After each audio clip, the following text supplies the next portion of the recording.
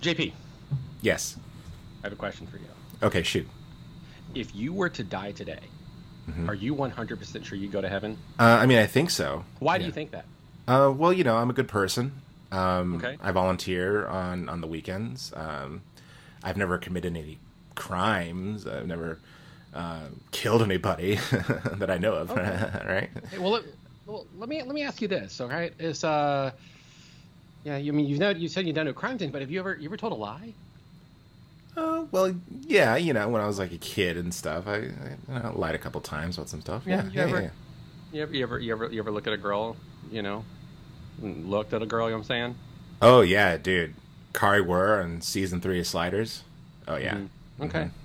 Well, because JP, and as Christians, we believe that this is that those kinds of things are sins. That crimes are sins, but also little things like little white lies, or looking a little too long at a girl, or those are all sins. Let me. I'm going to tell you something right here. I got the Bible here. I see that. Yeah. And in Romans, Paul says the wages that sin pays are death. But so I want to pause there for a moment, okay? Okay. So the wages. You got a job, right? Yeah. You make some money, right? You earn a wage. Oh, totally. Yeah. Right. So what Paul's telling us, the Bible's telling us right here, is that the sins that we commit, you're lying, you're lusting. Right. It pays, just like a job. But you know what it pays? It doesn't pay money. It pays death. Oh, wow. Death. Yeah. And not just like you're going to drop down and die, because, right, like, obviously you've done the lying, you've done the looking, and you're still here, right? Uh-huh. So it's not death in the traditional sense. It's a spiritual death. Oh, God. Yeah. But listen, there's hope. Paul goes on to say here, but God's gift is eternal life in Jesus Christ our Lord. Now, that doesn't mean you're going to be a Highlander. Right. But what it means is that you now have spiritual life. Uh-huh. And furthermore, the Bible goes on and tells us, it says, that if we ask the Lord Jesus, if we believe in our heart that God has saved us, and we ask the Lord Jesus to save us, you know what? You can know for 100% sure, buddy. Because here's the thing. This death that we talked about, this spiritual death, there's a harsh word that we know that. You know what it is? What's that? Hell. Oh. You don't want to go to hell, do you?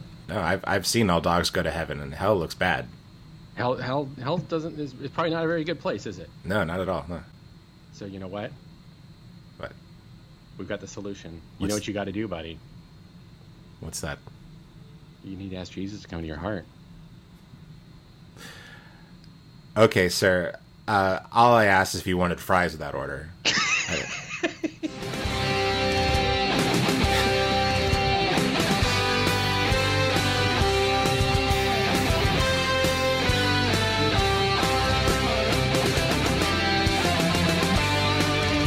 Hello and welcome to Masters of Divinity. I'm your moderator JP, and I'm here, as always, with Father Chuck. Always. So good to see you, sir. Mm-hmm. Glad you got your life right. I did. I just want to say that discussion about heaven last week. A lot of thinking, man. Yeah. Like it really just kind of. It just gave me a lot to think about. I think one of the more fascinating things about religion and about even Christianity is, that question of the afterlife. That is sort of where I think most, even though it's not supposed to be the point, I think it sort of conjures most of the mystique. You know what I mean? Because at that point, that's where you sort of become a part of your beliefs. Like you kind of like, it's not just something you read. It's not just something you have your opinions about, or even something you like act on. It's something that you kind of become a part of once you reach that point in the afterlife. So it's just given me a lot to think about like, my time on Earth, and what does it look like now if I think that like it's gonna come here instead of me going somewhere else. And it does kind of change your thinking a little bit when you sort of look at it from that perspective. And I just wanted to say that, and I hope other people feel that way. I hope it's inspired conversation at least. Well, it's also, to me, kind of interesting that at the same time that we're doing this little series on the afterlife, I'm also doing a study with my church on a book by a former professor, or, well, still at PBA. He's not really a professor anymore. He's not the provost, but Dr. Randy Richards, who was the dean of the School of Ministry during our senior year at PBA.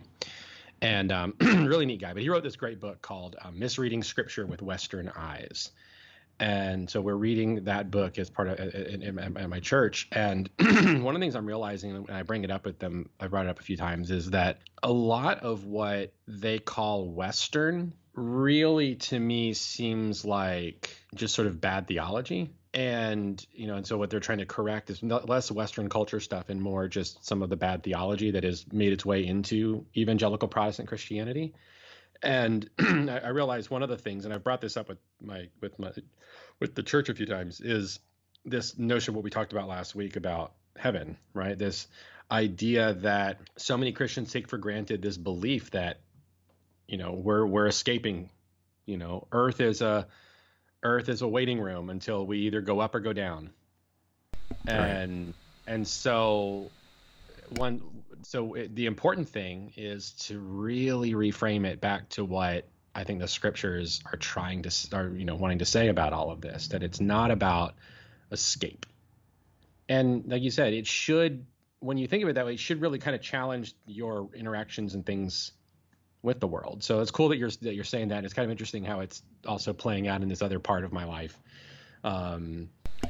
Yeah. So give me some a little more like anything more specific you want to say about that? Like that you're. Well, I think that I think for the first time in a really long while, it sort of inspired me to maybe become more involved in my beliefs as a Christian. The past, I want to say like a decade or so, I've just kind of distanced myself from the event. I distanced myself from the church, but it was more or less distancing myself from evangelicalism. Mm-hmm. And I'm starting to learn that so many of my beliefs and so many things that I came to that were part of my faith wasn't anything sort of directly theological, but maybe just some kind of weird cultural osmosis things, Yeah. how, and I think that happens in religion. That's a thing that happens with a lot of beliefs.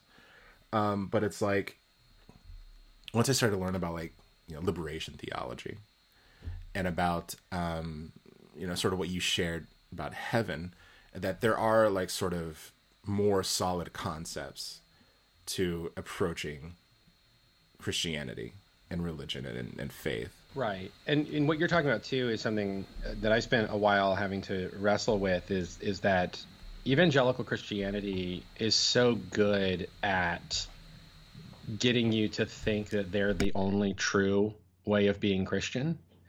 And so when you start having tough questions, it becomes more like you're walking away from Christianity as a whole. There's no sense of that there might be an alternative out there. David Bazan from Page of the Lion was one of the first to leave, and then and stopped calling himself a Christian. There was Dave. I keep wanting to say David Crowder. It's not David Crowder. It's the dude from the Caedmon's Call.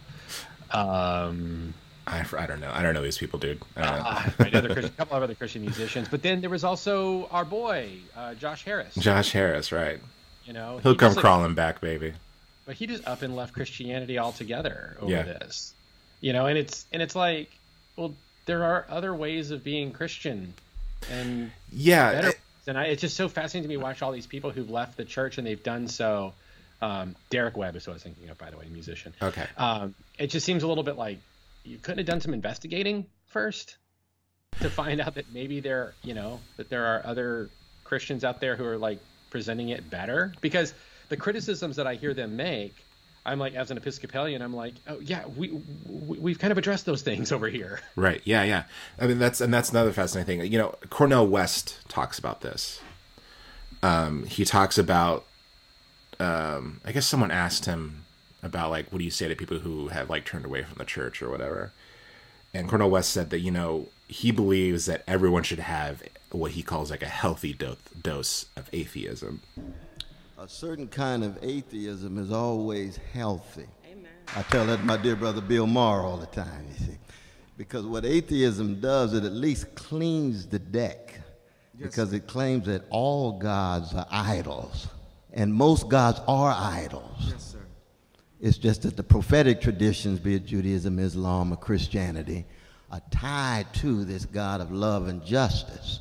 But because we live in a society in which idolatry is so ubiquitous, you view life as a gold rush. So you end up worshiping a golden calf.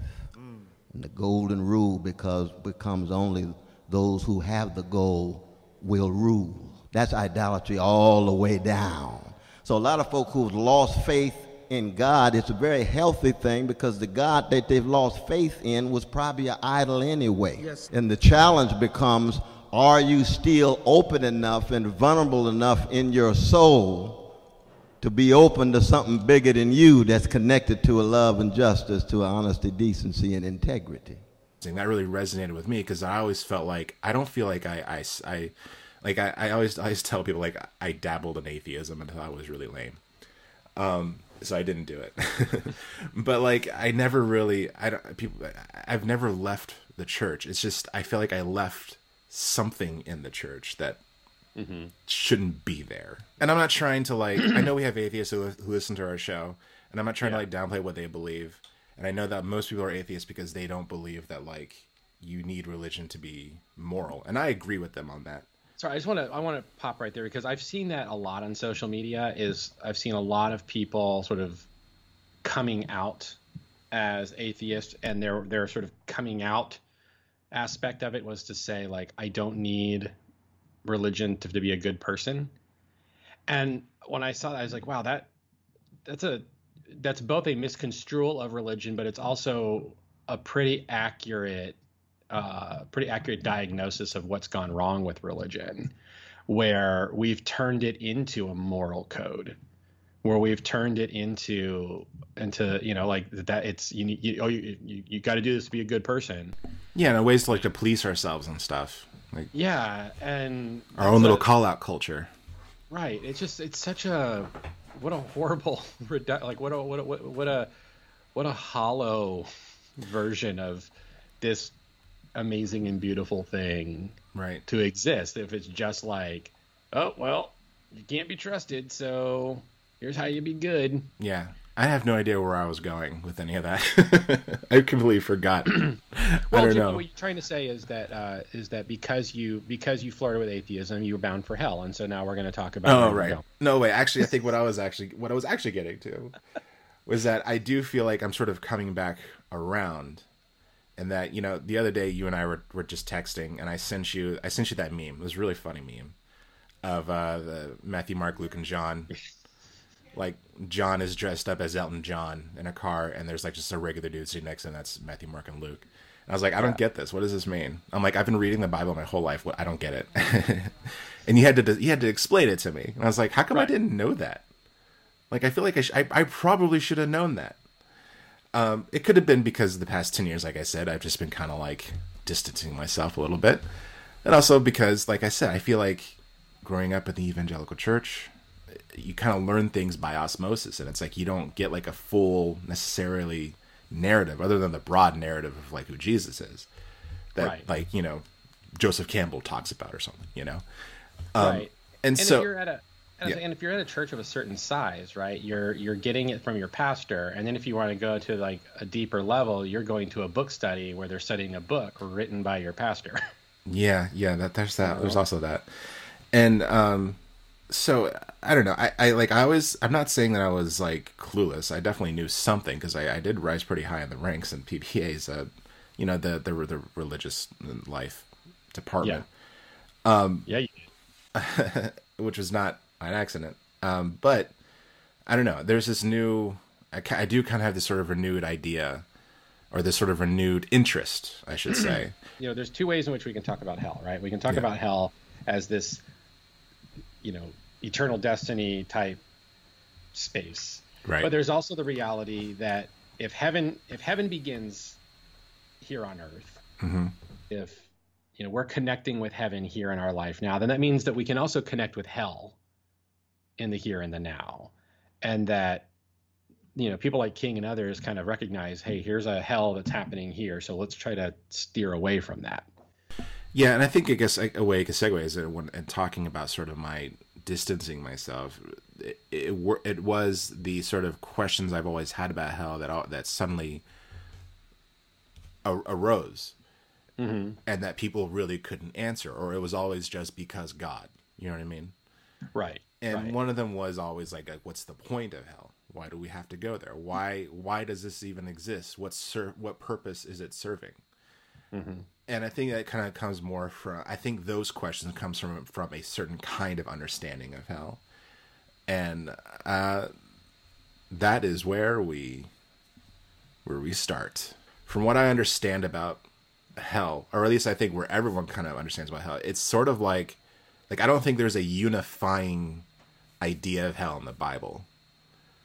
Like, it seems like everyone has their own sort of little opinion about what it is. And then it sort of got synthesized, like, around medieval times. Well, let me blow your mind. Okay, go ahead. Hell isn't in the Bible. Because the word hell isn't in the Bible. Right. Yeah, and that's what I read, too. And that there's, like, other words like Gehenna. Right. That's mentioned, I think, Mark. Yeah, that's Jesus's word, the Gehenna of fire. Right, Yep. right. So, like, there's allusions to a place that's bad that you don't want to go to. Mm-hmm. And this all, like I said, it all somewhere got synthesized by earlier Christians, like sometime like maybe around medieval times or maybe a little earlier. Yeah. Yeah. So am I close? You're close, man. I mean, I can sort of lay out a bit of the trajectory of how we got from, what Jews in the first century believed to where we're at now.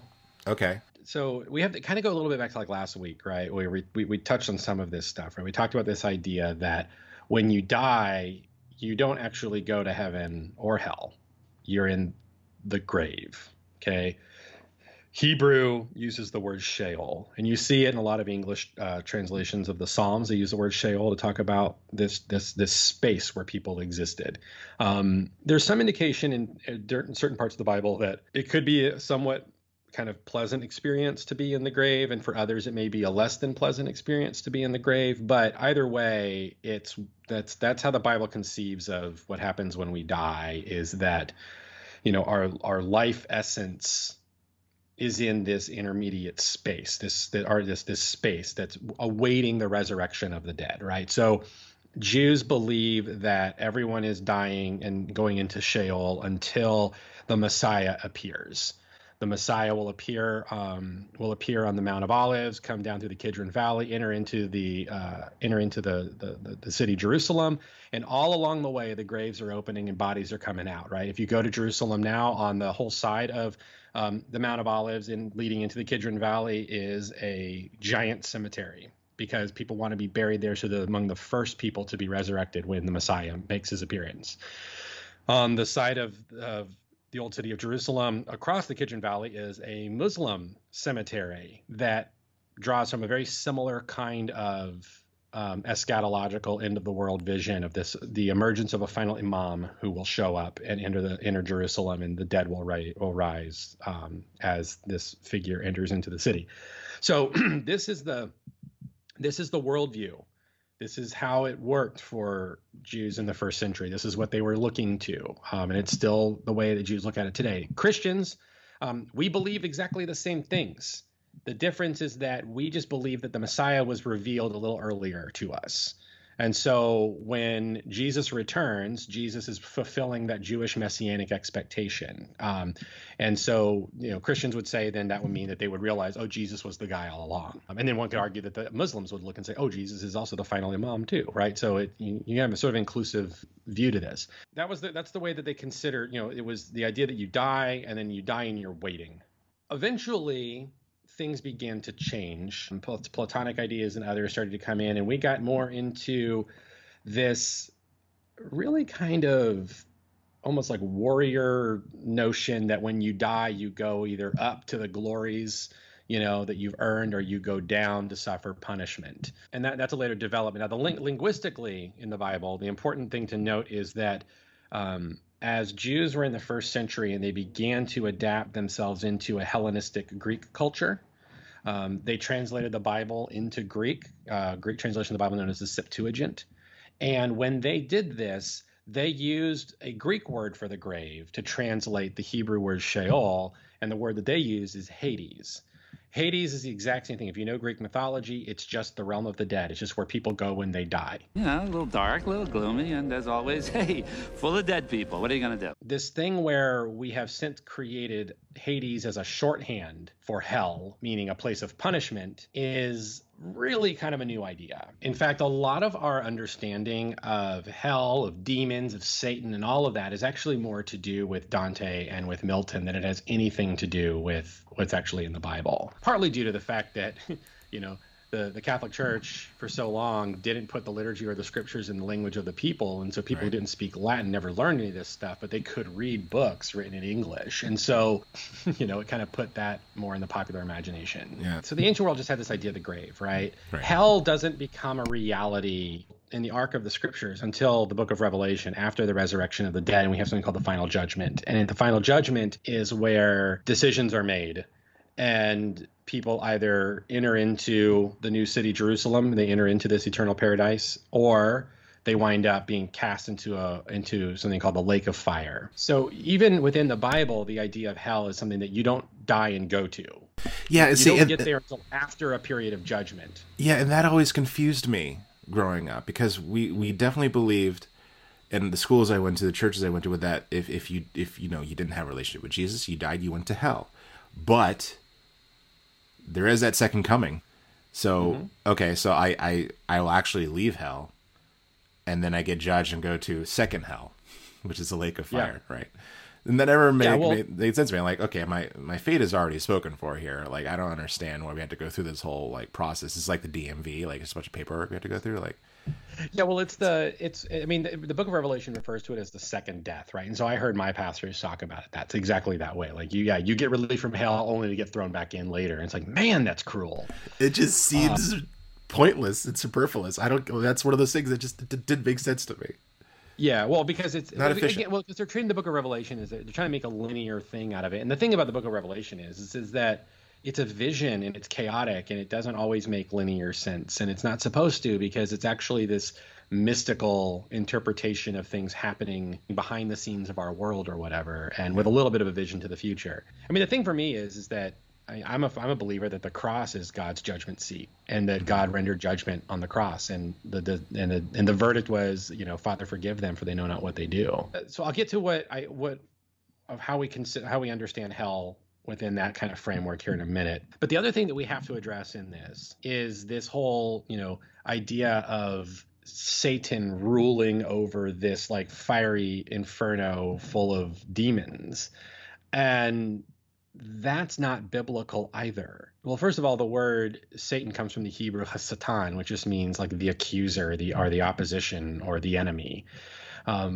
Pretty consistently throughout Scripture, they don't depict Satan as the anti-God, right? He's just the opposite of God, right?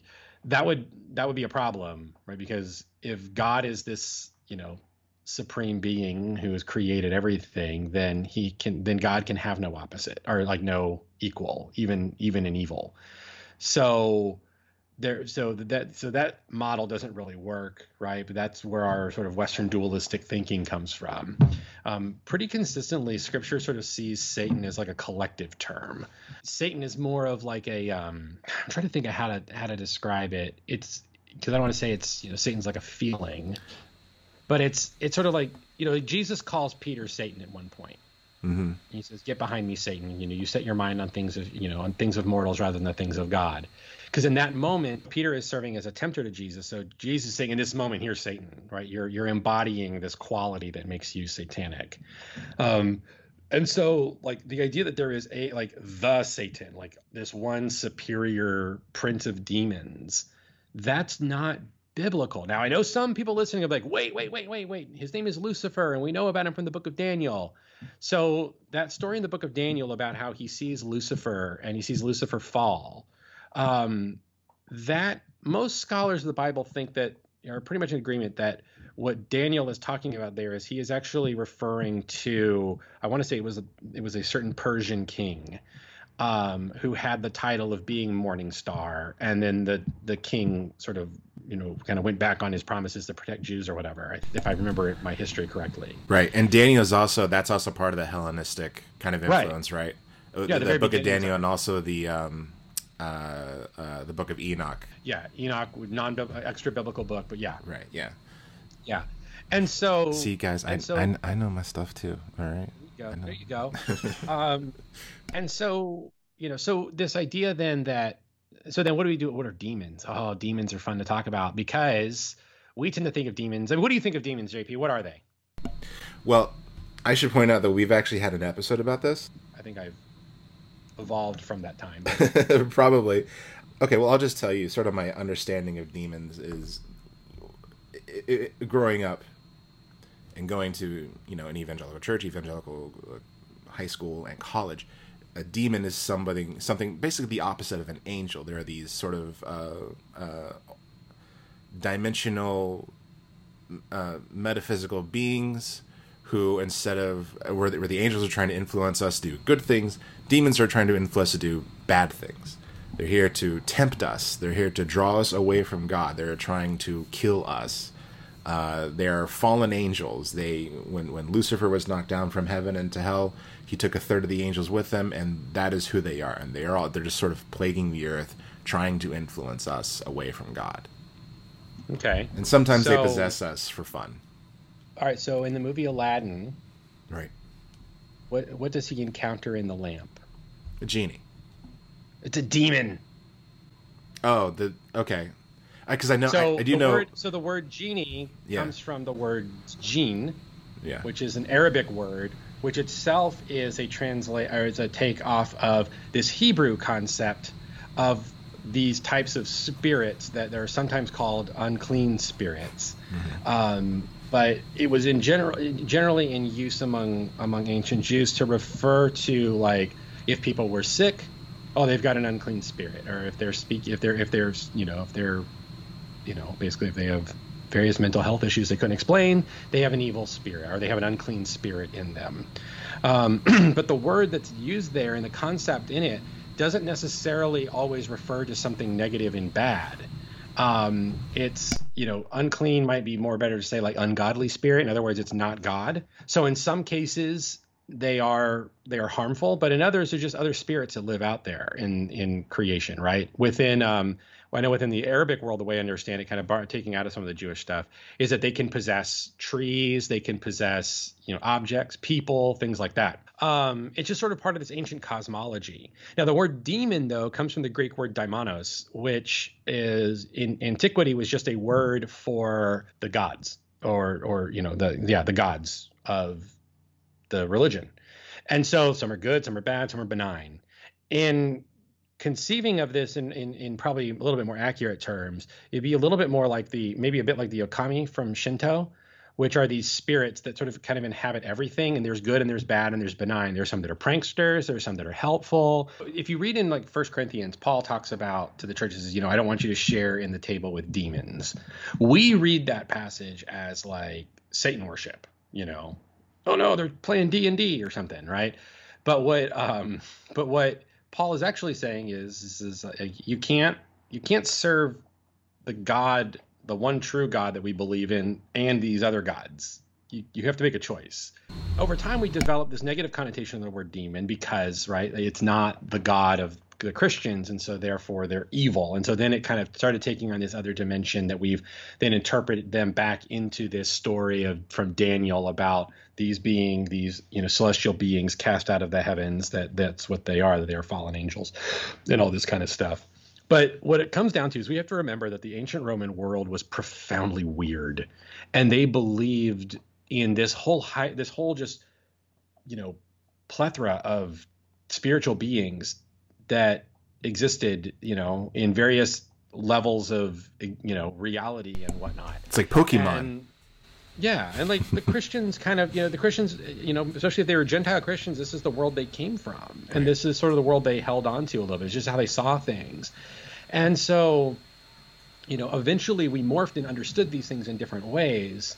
But I think over time, it has led us to develop this whole view of what's going on behind the scenes that is really inaccurate, and I think ultimately perverts what makes the good news of Jesus Christ good news.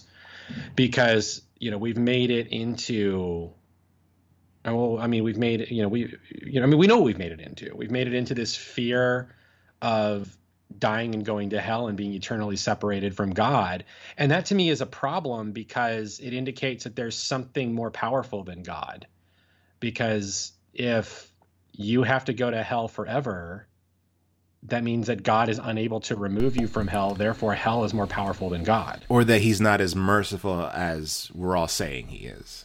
Right. So what changed my thinking about hell was reading C.S. Lewis, particularly of Abolition of Man, where he makes this really great point of saying that rebellious to the end, and he's coming off of reading Origen and some other people, but he says, rebellious to the end, the gates of hell are locked from the inside. This idea that hell is not a place that we are cast into, but rather a state of being that we put ourselves.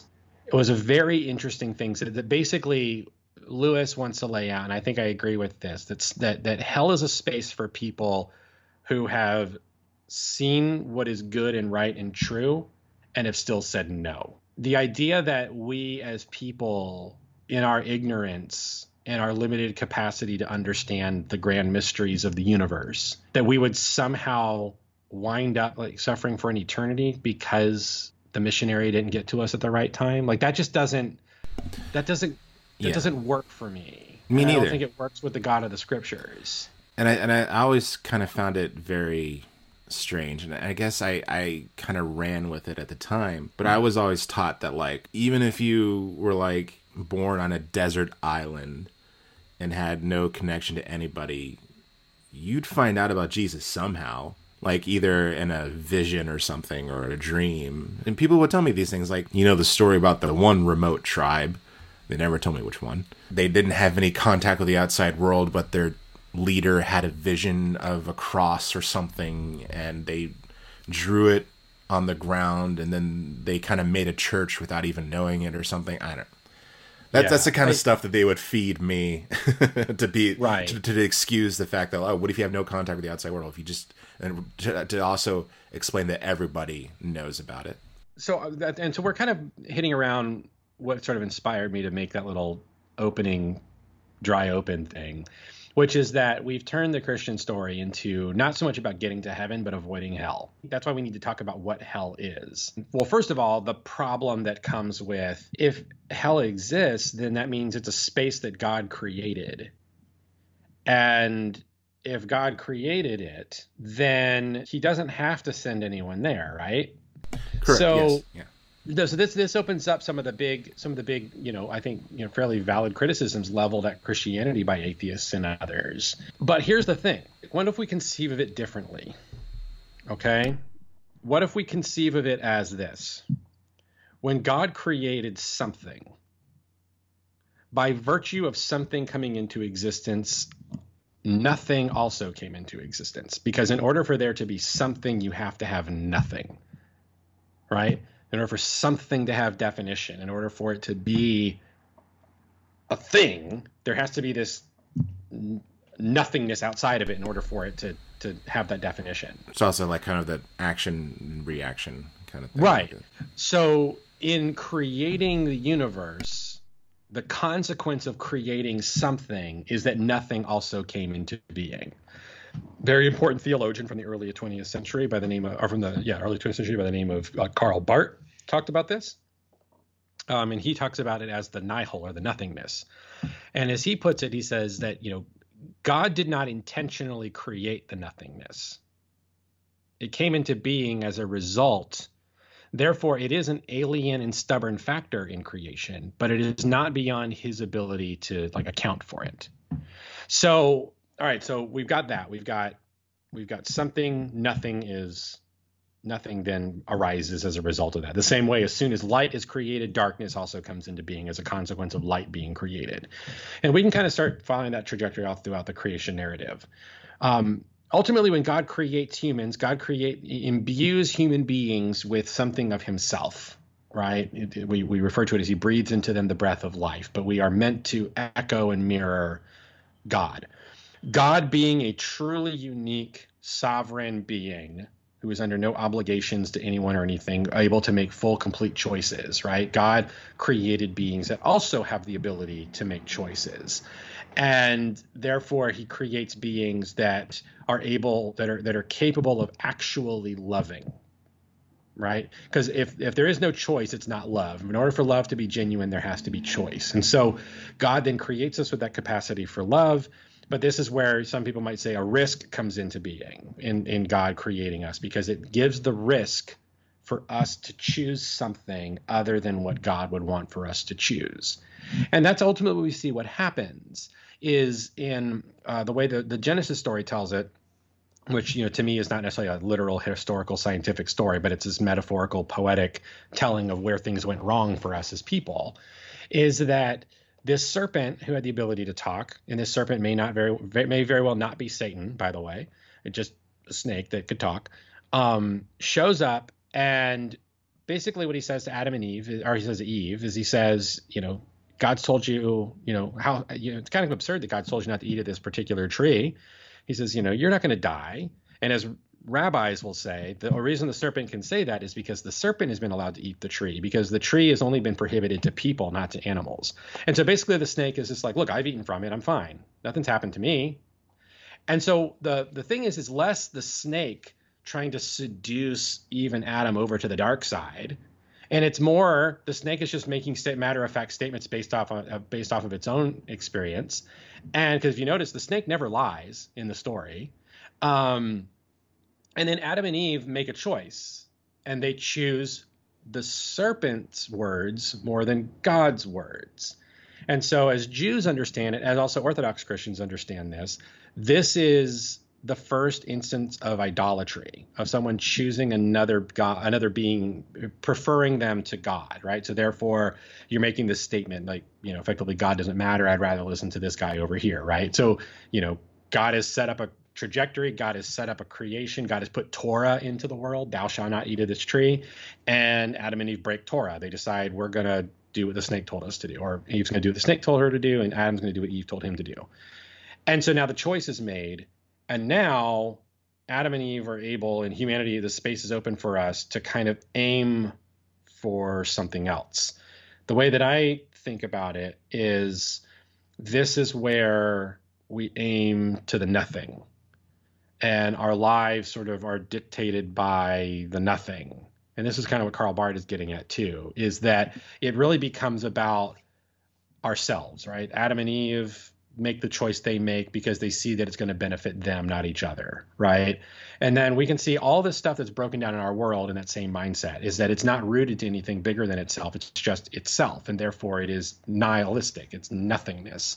And so what I think is that when we live a life cultivated that way, and we live our life aimed toward the nothingness rather than to light or truth or the something that God has for us, we first begin to live a life that is somewhat hellish, even though we might not be aware of it, right? It might not be till later we realize that we've got no one around us. We've isolated ourselves, or we've broken everything, or we've ruined things for other people, or whatever. But then I think there comes the reality that you live that life now. Once you go to the grave, and that was what the trajectory you've had, then you probably experience the grave in a more concentrated version of that.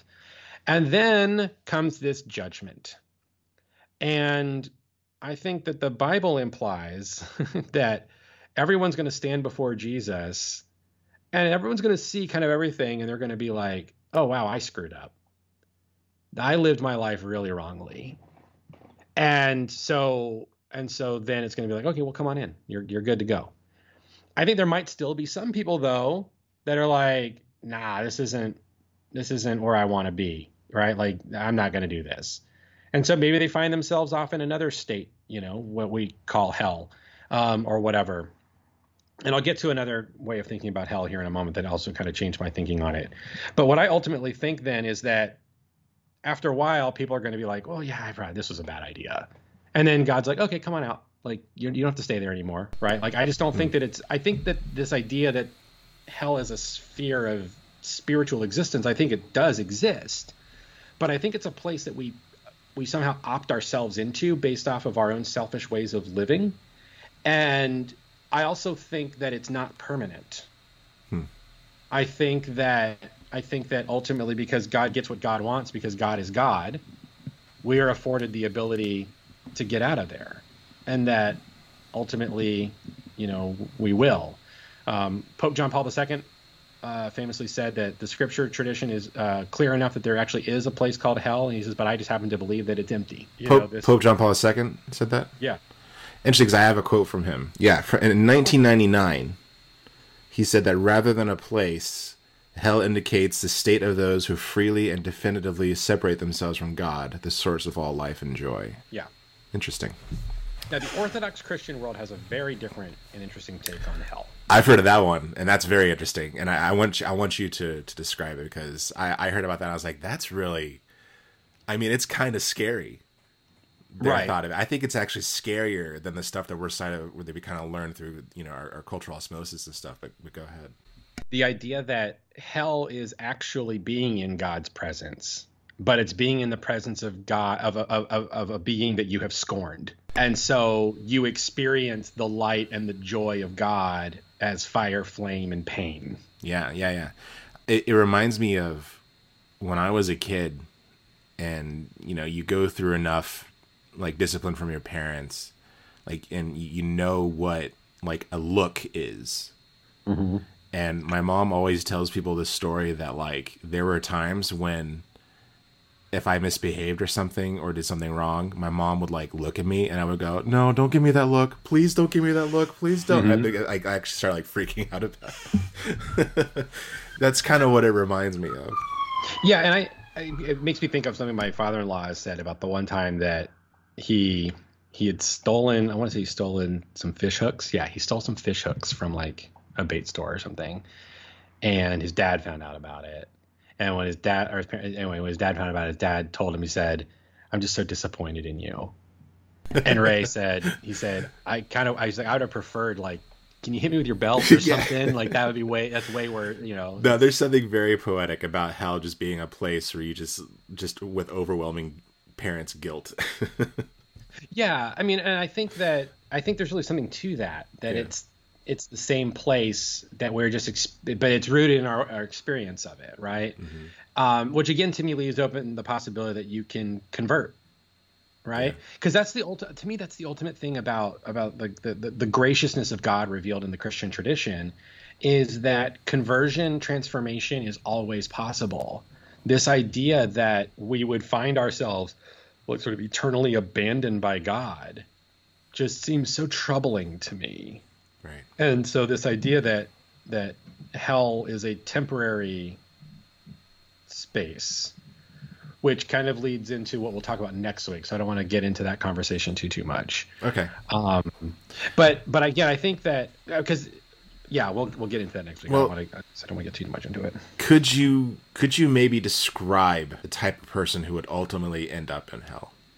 Because I think that's what people want to know. That's what people like. I don't want to be that person. You know, and it's like when people say like, oh, like when I was telling you, like, I was a good person, I never committed any crimes. You're like, well, did you know? You lied and you looked at Kari Wurr and. Well, listen, this is I'm gonna balance on this razor's edge right here. Okay. Okay. All right. So, the classic Western example of a without a doubt they're in hell person. Yeah. Adolf Hitler. Right. The scene in Little Nicky.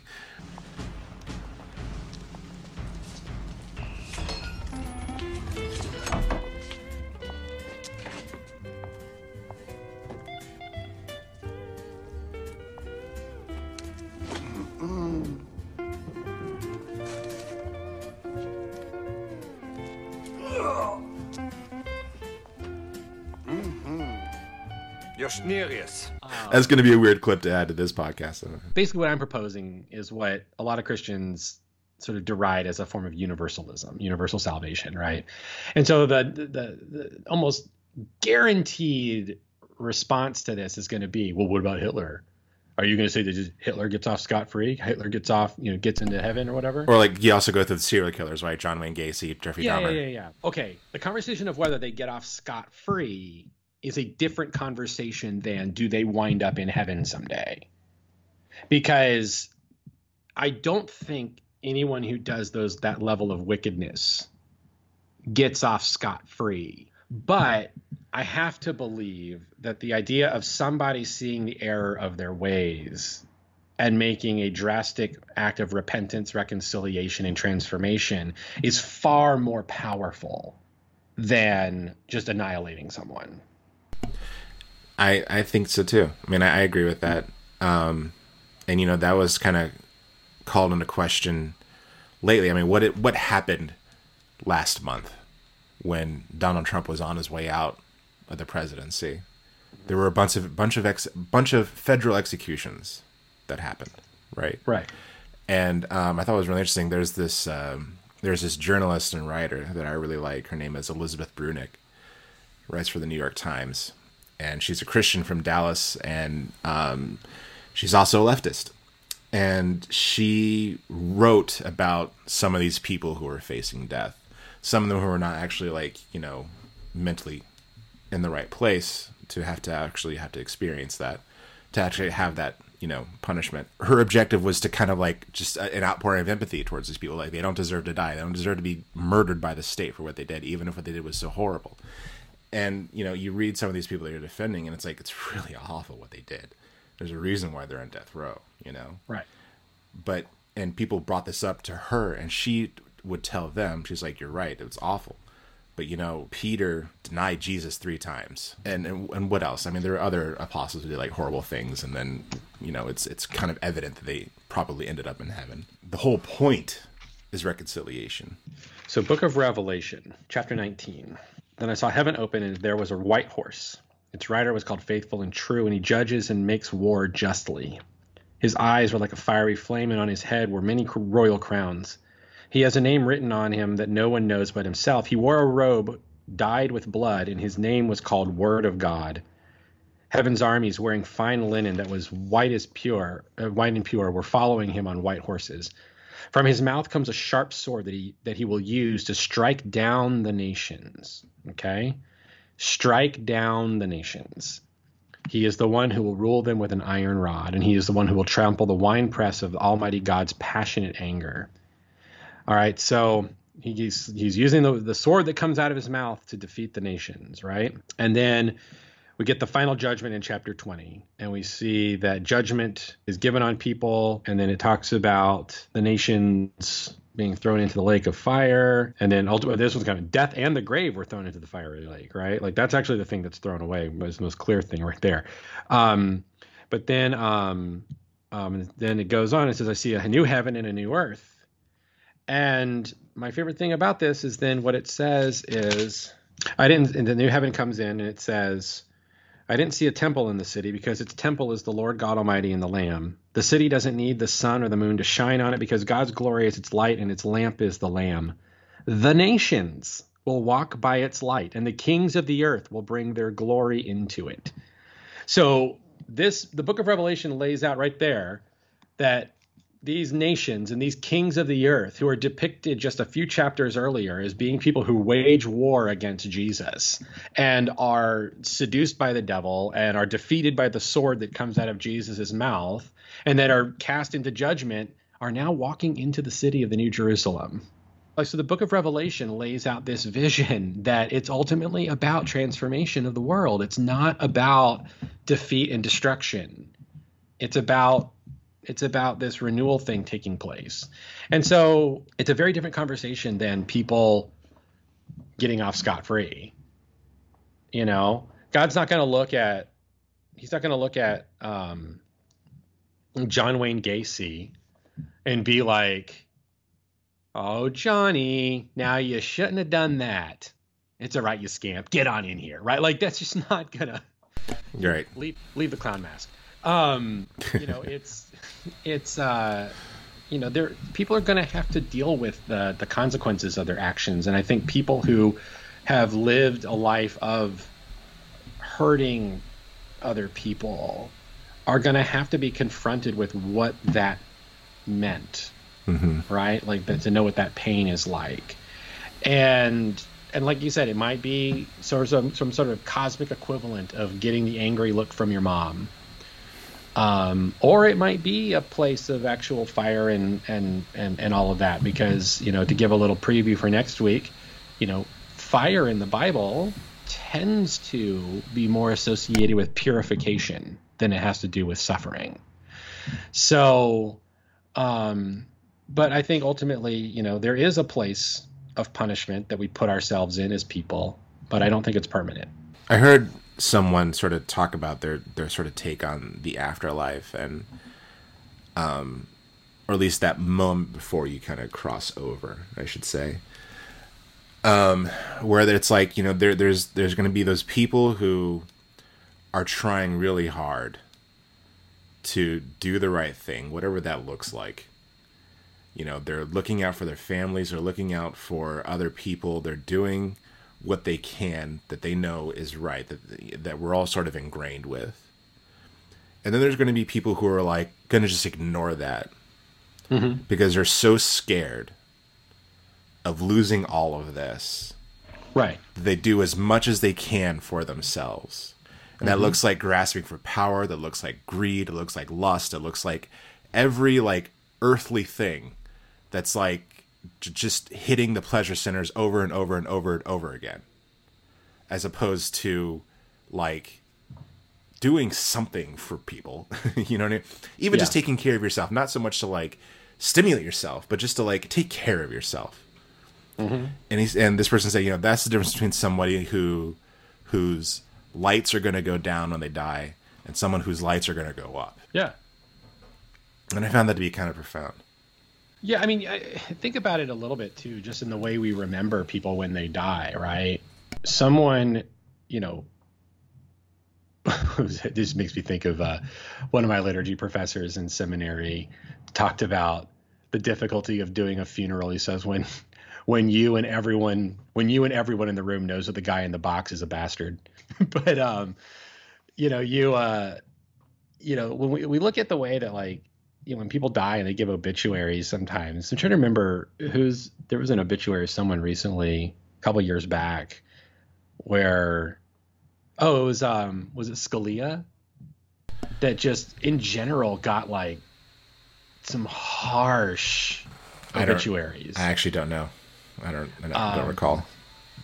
But yeah, there's some political figure, I thought it was Scalia, that I remember reading some obituaries that were just like, they were harsh. Makes sense. Yeah. And, you know, when you think about like, that's how people are going to remember you, then that's, you know, that's kind of what your afterlife is going to be. Even if you're going to say there's maybe no real afterlife, right? It's that there's a poetic quality to this, right? Yeah. That it's, yeah. But people who live profoundly selfishly, right, they don't have monuments built to them. Well, I guess that's not true. Andrew Jackson's on the $20 bill. That's there's plenty. I think there's a lot. Never mind. But yeah, I guess that's kind of what, again, is this sort of the selfishness versus like selfless, because it's like you are denying a part. Like, selfishness can be seen as something human, but so is selflessness. Like, I don't like this idea that human beings are just, that's one of those, you know, cliche things that people say, right? Like, by nature, human beings are selfish creatures, right? I'm like, okay, we're also selfless. Right. Like, I'm pretty sure most people, if they saw someone drowning, they would do something. And so to actively not lend a hand. Yeah, well, not Phil Collins. He's on the list. But I mean, just to deny, I mean, it's just as human to be selfless as it is to be selfish, I guess, is what I'm trying to say, whatever that means. Right. No, it's true. Well, it's because, you know, we contain multitudes, and it gets back to what I think is, you know, captured in the Genesis story. is that, we have both in us. We have both aspects of ourselves in us. One thing I didn't mention at that is that this is sort of something that blew my mind, and I think it kind of sets a little bit more of the conversation, is that creation has a trajectory in the Bible, right? We tend to think of, because of the King James version of Genesis 1:1, we tend to think of creation as, it's like a black screen and then suddenly the power comes on, or, God is just flinging stars into the cosmos, right? Like we tend to think of that we emphasize that there's nothing and then there's something, right?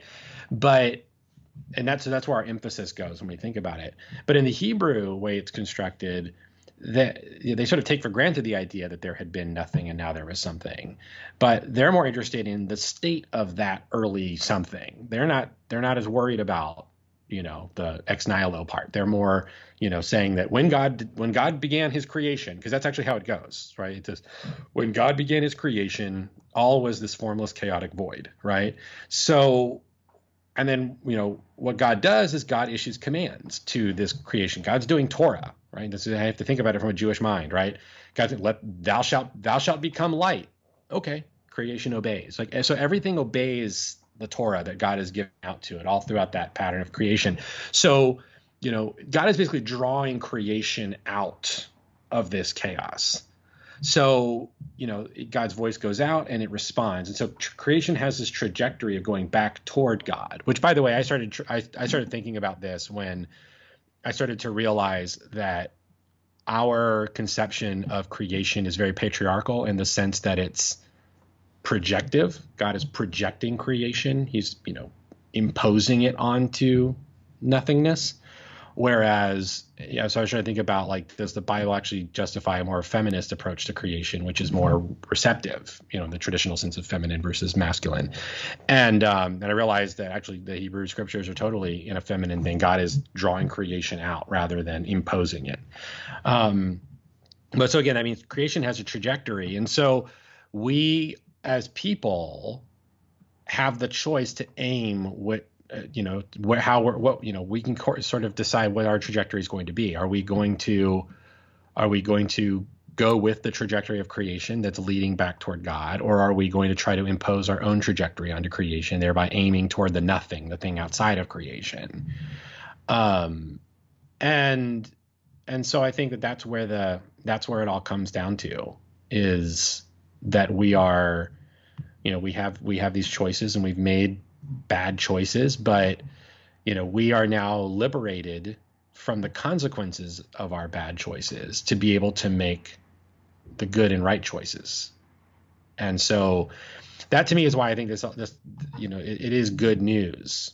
Why we call it good news, gospel, is when you read Paul, when Paul's going around in Acts preaching to people, he's not talking about how to get to heaven or how to avoid hell. He's saying your sins are forgiven.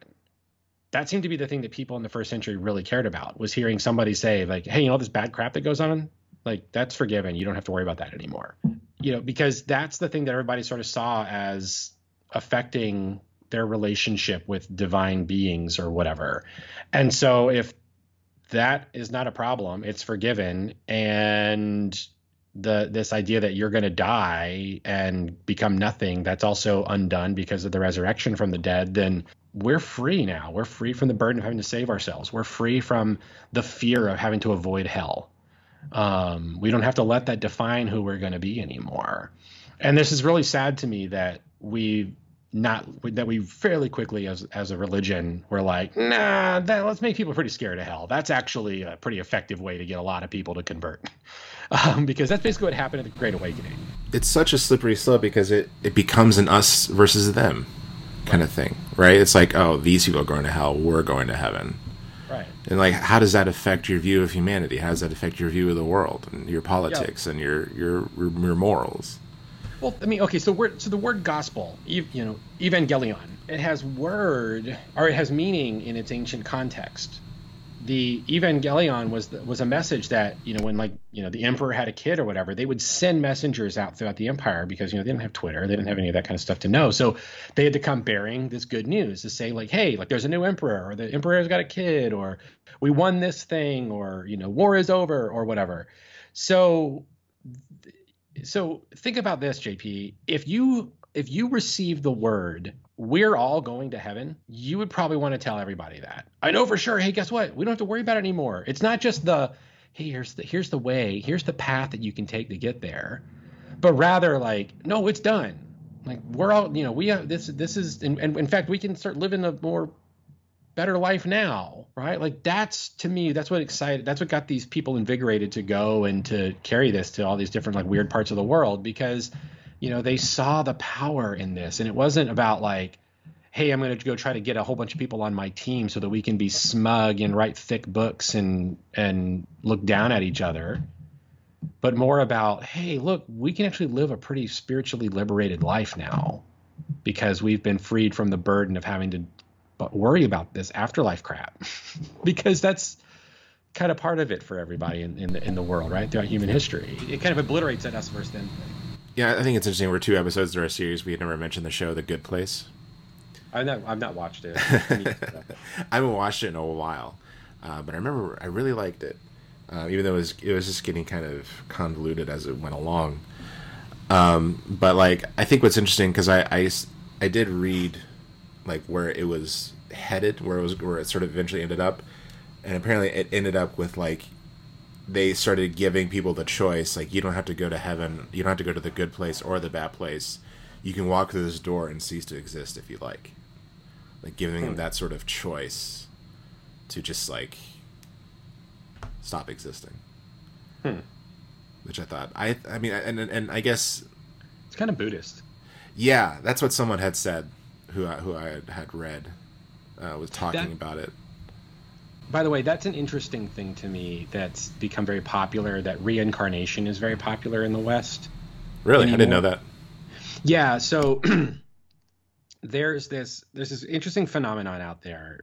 Some religious studies folks have done this research to find that the most popular religion among American young adults, originally was done as teenagers, they're now adults, the ones who did the study, is called therapeutic moralistic deism.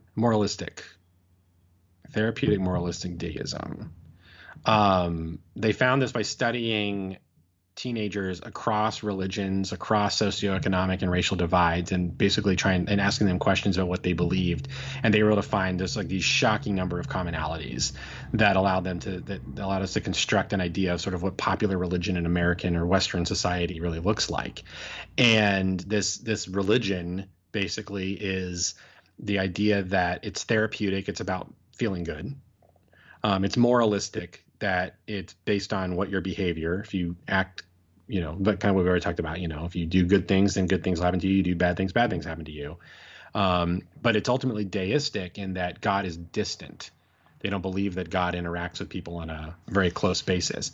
But one of the things about this, they also found through that study that a lot of young people believe in reincarnation. They like the idea of reincarnation, but they interpret reincarnation as the opportunity for a do-over, which is not what Buddhism or Hinduism says about reincarnation. Because if you're back, then you've screwed up. Being reincarnated is not a good thing. Ultimately, you want to be reincarnated to a higher plane of existence. And so it's interesting that in the West, we've managed to interpret something that would be seen as punishment as like a mulligan or whatever. I'm wondering if video games play a role in that. But I don't know. Yeah, but getting back to the thing with Christianity, I think to me, when we talk about it the way that we're talking about it in the show right now, is that you don't need the idea of a do-over. Like, it's done, or you get infinite do-overs because of God's graciousness. It's not, it's like, oh man, I did this one thing, now I'm going to go to hell and it's all over for me. Right. Well, let me tell you why I'm starting to kind of why I'm latching on to this that you're sharing with me about hell, is that it sort of is filling in what always seemed to me like a missing step between the judgment and being cast in lake of fire are going to the New Jerusalem. We're talking about like, oh, so like you die, you go to hell, then you get judged, and you just go to second hell. And it's like, it's just like, what about second breakfast? Yeah, I know. What about Hellsies? I know. It always seemed to me that there was a missing step there. Like, what happens? Like, he's going to tell me something I already knew. Like, is anyone going to be surprised? Is anyone going to go from hell to heaven? And everyone told me, like, no. You just got to go through that process. It's just the process. You stick to the process. I'm like, there's something very American about this. Right. Right. It's like an HR meeting. Yeah. So it's interesting that like, no. There will be some who will like, they'll get another chance. Because why not? Like, isn't that what this is all about? Yeah, I mean, just like those senior citizens at the retirement center in Cocoon who got into that pool and they got that second chance at life. Steve Gutenberg. I didn't realize this until I was looking for images to use in the Cocoon alarm. Total himbo back then. Oh yeah. Absolute himbo. Oh yeah. That's the point I'm trying to make. It's filling in a step that I feel like is just sort of like painfully absent that people just don't give us a second glance to. They just accept it. Yeah, I mean, because if you think about it, you've been in hell. Let's say that you went to hell in like the 1600s, and it's like, I don't know, the year like 22 something, and Jesus has come back and it's the new millennium or whatever, and here comes the final judgment. They pull you out of hell and then they show you your whole life on a big screen in front of everybody, and you're just like, yep, that's me, and then right back in. Like, tell me something I don't know. It's almost like, I don't know, I don't want to paint a broad picture of people who might enjoy the fact that there are people who are going to experience that pain. It almost makes it seem like more enjoyable to somebody who is like inflicting that kind of pain. Like, ooh, now they know, and yet they can't do anything about it now. It kind of makes it more. It adds this like a level of sadism to it, I guess. Oh, I think you're totally right. Yeah, I think you're totally right, and I think it feeds into that smug, that us versus them, right? Like, I'm better than you because I know that I'm not going to hell. Yeah. Which, I mean, you think about, totally makes sense when we look at what we're seeing in our political situation with people who sort of subscribe to that view of things theologically, right? That superiority. Look at Congresswoman Green, right? And the statement that she made on Twitter about like something about like, what was it? This is why we're losing our country. Yeah. Like, well, because you think the liberals aren't part of this country. That's right, because you get caught up in this us versus them, and the us are the people like you who you think are enlightened and right and true, and basically it's Reformed Christianity in a different. Well, I want to bring some comfort to you, Chuck. I want to ease your mind a little bit about Congresswoman Green. She did get up on the stand today and did say that 9/11 in fact happened. So let's give her a break. Well, but I don't think she ever denied 9/11 happened. I think she denied that a plane actually hit the Pentagon. I don't know. That's what she said on the stand, apparently. Yeah, I know. She actually went up to me like, I just want to say 9/11 happened. So cool. Oh, man. Not to get back into our politics or anything, but right. It is an amazing thing. Cool. Well, is there anywhere else you want to go? That's kind of the end of sort of my talking points. I don't know if there's anything else you had in mind that you wanted to cover. I'm good because I'm trying to be careful because I don't want to get into next week's episode. Right. Yeah, that's going to be fascinating because I don't know anything about purgatory. I know nothing. I know it's like when I read Dante. When you're assigned to read Dante, you really only read Inferno. You know what I mean? Right. So you get to Purgatorio. Yeah, so you don't get to Paradiso or Purgatorio. And that probably would have been the extent of my understanding of purgatory. And the only understanding I have of it is just like, I don't really know. I know nothing. So it's going to be interesting to do the research and also to talk about it. I want people to be. I want to be clear that I think it's not helpful because I'm not going to say deny the existence of something called hell. Okay.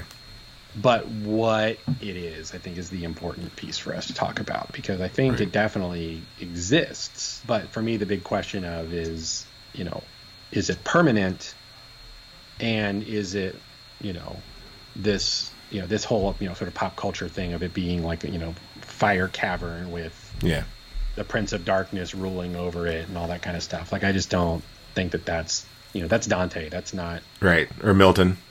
Or South Park. Yeah. The Simpsons. The Simpsons actually has a pretty consistent view of hell.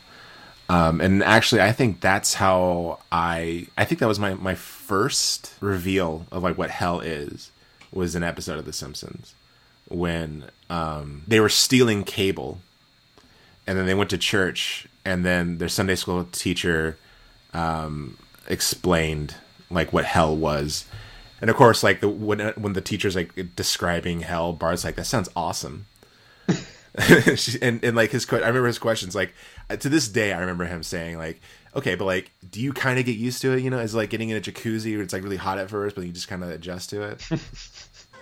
Say, is there anything I can do to avoid coming back here? Oh, sure, yeah, but you wouldn't like it. Oh, okay. See you later then. Goodbye, Bart. Remember, lie, cheat, steal, and listen to heavy metal music. Yes, sir. Chuck, thank you so much. You're welcome, man. Thank you. I'm really enjoying these discussions we're having this month about the afterlife, and I'm really excited about talking about purgatory because, again, I know nothing. And so be sure. I mean, for all I know, the result of this may be that I'm put on some kind of heresy trial and burned at the stake. So hey, fun times. It'll be a fun time. We'll bring the marshmallows. We'll make s'mores. We'll call them chmores.